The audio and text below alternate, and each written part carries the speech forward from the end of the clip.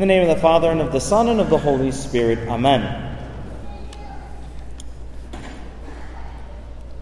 I think it's fair to say that every single human being has at least 1 to 2 biggest mistakes of their life. I think it's fair to say. Now, it's going to look different for each and every person, but we all have something, one big thing that we truly regret. That might be for you, it might be, I don't know, I didn't follow my dream. I knew that I could have done this profession, and I didn't follow it. And now you're in a job that you're not so happy with. It could be that you started an addiction.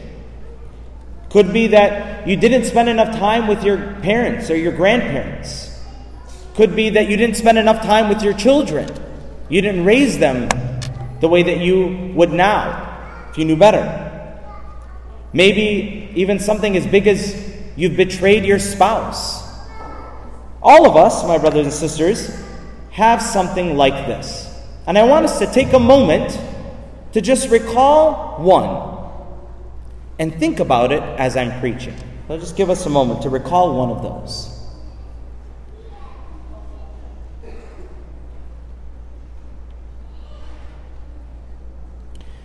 Maybe this mistake still eats us alive. Or maybe we haven't actually really faced it and we won't admit to ourselves that it was a mistake because of our pride. Now, there are certain things that will trigger that mistake. Certain places, people, certain things or objects that will remind us of that mistake. Today in the gospel gives us a tiny little detail that may seem like it's not important, just a random detail that may seem like, what's the point of even mentioning that? Today, that detail that is given in the gospel is a charcoal fire. Charcoal fire. Nothing in the gospel is ever put there for no reason. Why does the gospel recall a charcoal fire?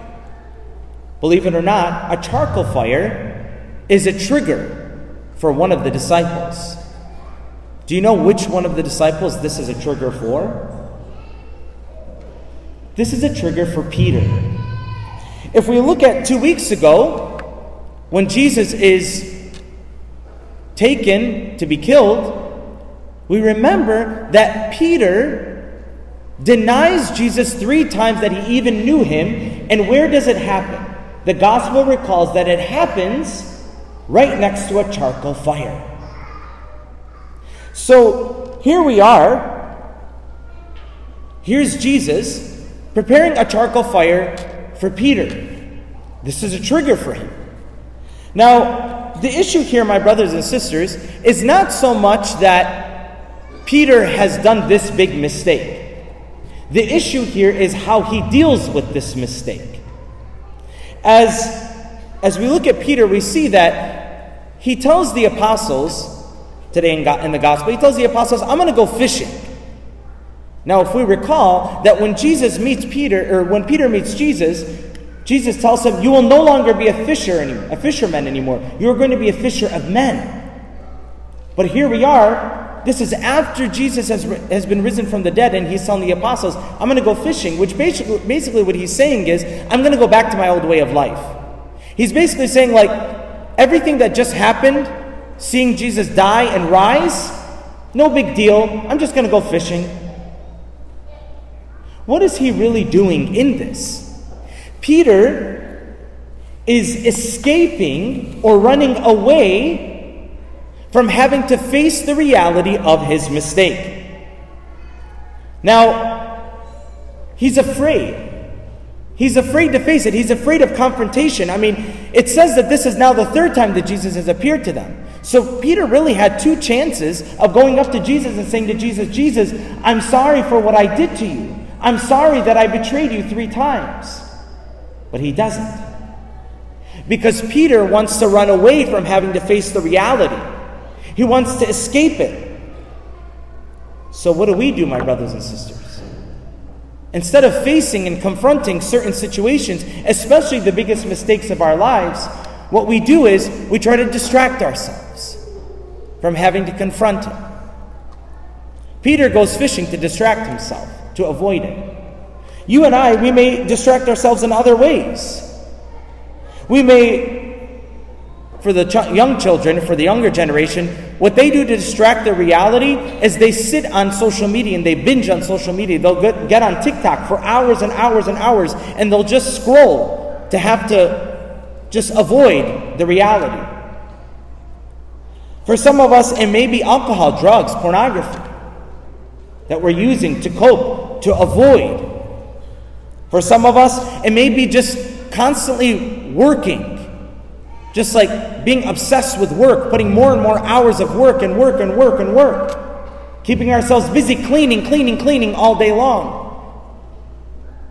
We become obsessed with work so that we can avoid the realities that are really going on inside of us. Not to have to confront them. Especially the biggest mistakes that eat us alive that we don't want to face. That we don't want to admit.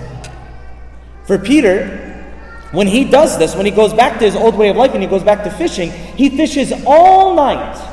All night. And he's a professional fisherman. What happens to Peter when he goes back? What does it say? It says that he catches nothing. Which goes to show us that when you and I try to distract ourselves from the reality of having to face our reality and our mistakes, when we go and we try to escape it by distracting ourselves with these things, where does it actually lead us? It leads us to get nowhere. It leads us to be empty. It leads us to emptiness. So, what Jesus is trying to show Peter is that you have forgotten me. You have forgotten my power. Peter acts as if nothing ever happened, as if he didn't see Jesus die and rise, and he just goes back to his old way of life like nothing happened. He forgets about Jesus. Jesus comes to Peter. He's like, Peter, you're not getting away from me. And God will haunt us. God will run after us. He will never, ever leave us the way that we are. He will give us 1 billion, more than 1 billion chances of running after us. Not because he wants to shame us, but because he wants to transform us. And that's what he did to Peter. He comes to Peter, and what's really beautiful about this encounter is that Jesus makes a breakfast for Peter and for the apostles. Which what Jesus is trying to say is, I still love you and I still care about even your human needs. I still want to feed you. See how kind Jesus is. After Peter eats with Jesus, Jesus now, instead of shaming Peter and saying, hey, what happened 2 weeks ago? Hey, you denied me that you even knew me 3 times, and you told me that you were going to die for me. What was that all about? What kind of friend are you? Jesus totally could have said that to Peter. What does he do? He gives Peter an opportunity to undo, and it doesn't say it in today's gospel, but that's what happens right after this gospel that I read today. He asks Peter 3 times, do you love me? Why 3 times? To reverse and undo his 3 times of denying him. He gives Peter the opportunity to reverse and to undo this. And what does he do in that? Right after that, he tells Peter, he says to him, go and feed my sheep. So what is he doing here? He's restoring Peter back to his position of being the next and the first pope. What he's saying to Peter is, now you have faced it. Now you have told me that you love me. And that's enough for me. That's what Jesus says to us. That's enough for me. Tell me that you love me. Tell me that you're sorry, and that's enough for me. And now, look what I will do. Look what Jesus did with Peter's denial. He made Peter the first pope. My brothers and sisters, this is what he did with St. Paul, which we heard in the first reading. St. Paul was killing Christians. He was tying them up and killing them.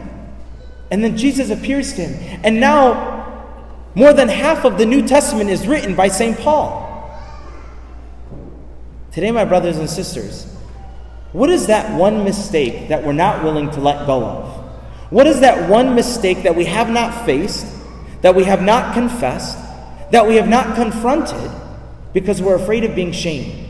We're afraid of God being upset. We're afraid of God thinking that this sin is too big or this mistake is too big. Are we willing today to bring it to Jesus? Are we willing to confront Jesus at the altar? Are we willing to confront Jesus in the priest and bring it to light so that we can have freedom, so that God can transform us? This is what God is doing. This is what Jesus is in the business of taking our mistakes and making them success stories. This is what he wants to do with all of us.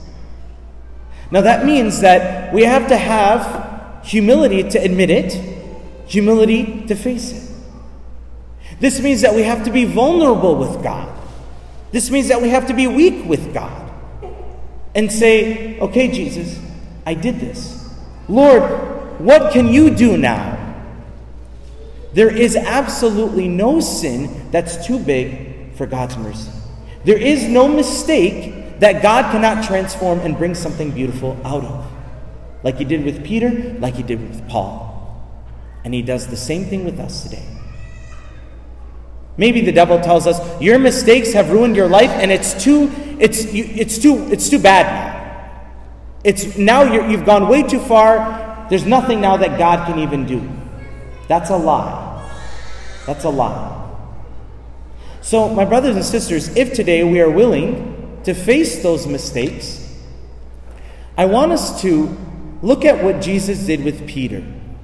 Jesus brought a charcoal fire so that he could remind and he could trigger Peter. He literally puts Peter back at a charcoal fire to remind Peter of going back to that moment that he did this.